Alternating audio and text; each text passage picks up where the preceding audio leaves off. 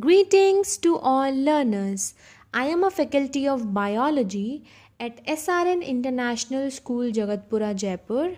Dear learners, today we'll be discussing the topic Meiosis of grade 11th of your NCERT textbook. Dear learners, the meiotic cell division first time described by Van Beneden in 1883. Meiotic cell division occurs in germ cells of all living organisms.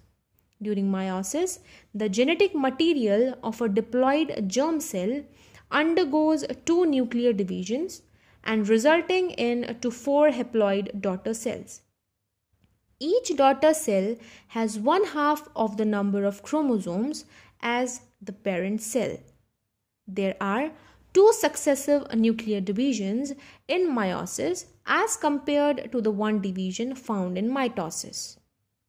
There are two stages of meiosis and those are meiosis 1, meiosis 2. Meiosis 1 also called as reductional division, whereas meiosis 2 also called as equational division. Before a dividing cell enters meiosis, it undergoes a period of growth called interphase, where the cell prepares itself for division. Let's discuss about interphase first. So the interphase just prior to the entry of cell into the meiosis is known as pre-meiotic interphase. During the S phase of pre-meiotic interphase, chromosome replication takes place. Meiosis 1 separate homologous chromosomes and produce two cells with haploid chromosome number, that is N. For that reason, it is known as reductional division. Meiosis 1 consists of four stages, that is prophase 1, metaphase 1, anaphase 1 and telophase 1. Let's discuss about prophase 1 first. Prophase 1 is the longest in duration compared to prophase in mitosis.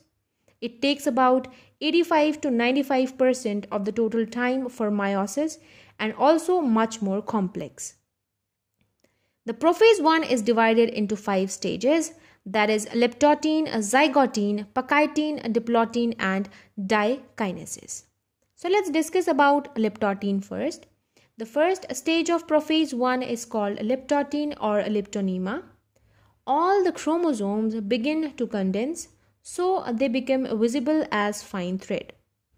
There is marked increase in the nuclear volume. A process of homology search, which is essential to the initial pairing of homologs, begins during leptotene. Let's discuss about zygotene now. The zygotene stage, also known as zygonema, and this stage begins with the initiation of pairing between homologous chromosomes and it ends up with complete pairing. The process of pairing at end to end between homologous chromosomes is known as synapses, that is homologous dyads. The synaptonemal complex is formed during these zygotene stage. At the completion of a zygotene, the paired homologs take the form of bivalents. The number of bivalents in each species is equal to the haploid number. Let's discuss about pakitene now. The pakitene stage, also known as pakynema, and the process of synapses is completed here. The two homologous of each bivalent appears to be attached with each other at one or more points. These attachments are known as chiasmata. Crossing over is a precise breakage, swapping and reunion between two non-sister chromatids. Crossovers make new gene combinations and which are an important source of genetic variations in populations. Let's discuss about diplotene now. The diplotene stage, also known as diplonema, DNA recombination is complete. The chromatids continue to shorten and thicken and the four sister chromatids in a group is called as a tetrad. The synaptonemal complex begins to break down. The paired chromatids begin to pull apart, causing the strands to separate longitudinally. The chiasmata tend to become tremellized as the meiotic prophase continues. Let's discuss about dikinesis now. The chromosomes become shorter and thicker due to condensation. Nucleolus and nuclear envelope disappears towards the end of the dikinesis. The spindle apparatus becomes organized and the centrioles migrate away from one another. Let's discuss about metaphase 1 now. All the bivalents migrate within a cell migrate to metaphase plate. One homologue is pulled above the metaphase plate, the other below. The centromeres of homologous chromosomes of each bivalent stretch out on either side.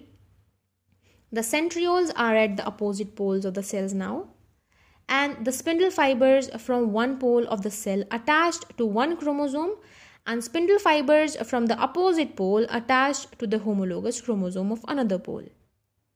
Let's discuss about anaphase now. So as chromosomes move to the opposite poles in anaphase 1, the microtubules and the kinetochore fibers intact with cause the movement. A difference between mitosis and meiosis is that sister chromatids remain joined after metaphase in meiosis 1, whereas in meiosis they separate. Or you can say in meiosis they joined after metaphase, or in mitosis they separate. During anaphase 1, original chromosomes separate, so reduction in the number of chromosomes from 2n to n number. Yet the sister chromatids remain together. Let's discuss about telophase 1 now. So the homologous chromosome complete their migration to the two poles, which cause shortening of spindles. The nuclear envelope organized around two groups of chromosomes. The nucleus also reappears. Let's discuss a cytokinesis now. So cytokinesis involves the formation of a cleavage furrow resulting in the pocketing of the cell into two cells. At the end of the telophase 1 and cytokinesis, two daughter cells are produced, each with 1/2 of the number of chromosomes, or you can say haploid set of replicated chromosomes of the original parent cell. Interkinesis. Interkinesis, or you can say interphase 2, is similar to interphase. Let's discuss about meiosis 2 now. So meiosis 2 is the second part of the meiotic process. The meiosis 2 consists of prophase 2, metaphase 2, anaphase 2 and telophase 2. In prophase 2, each dyad is composed of a pair of sister chromatids attached by a common centromere. In metaphase 2, centromeres are positioned at the equatorial plane, whereas in anaphase, centromeres divide and the sister chromatids of each dyad are pulled to opposite poles. Let's discuss about the functions of meiosis.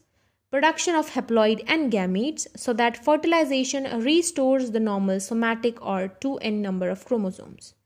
Production of tremendous amounts of genetic variation. Segregation of the two alleles of each gene. This takes place due to pairing between the two homologues of each chromosome and their separation at the first anaphase. Dear learners, that's all for today. I hope you have understood the topic properly. Stay blessed, Essanians. Have a great day.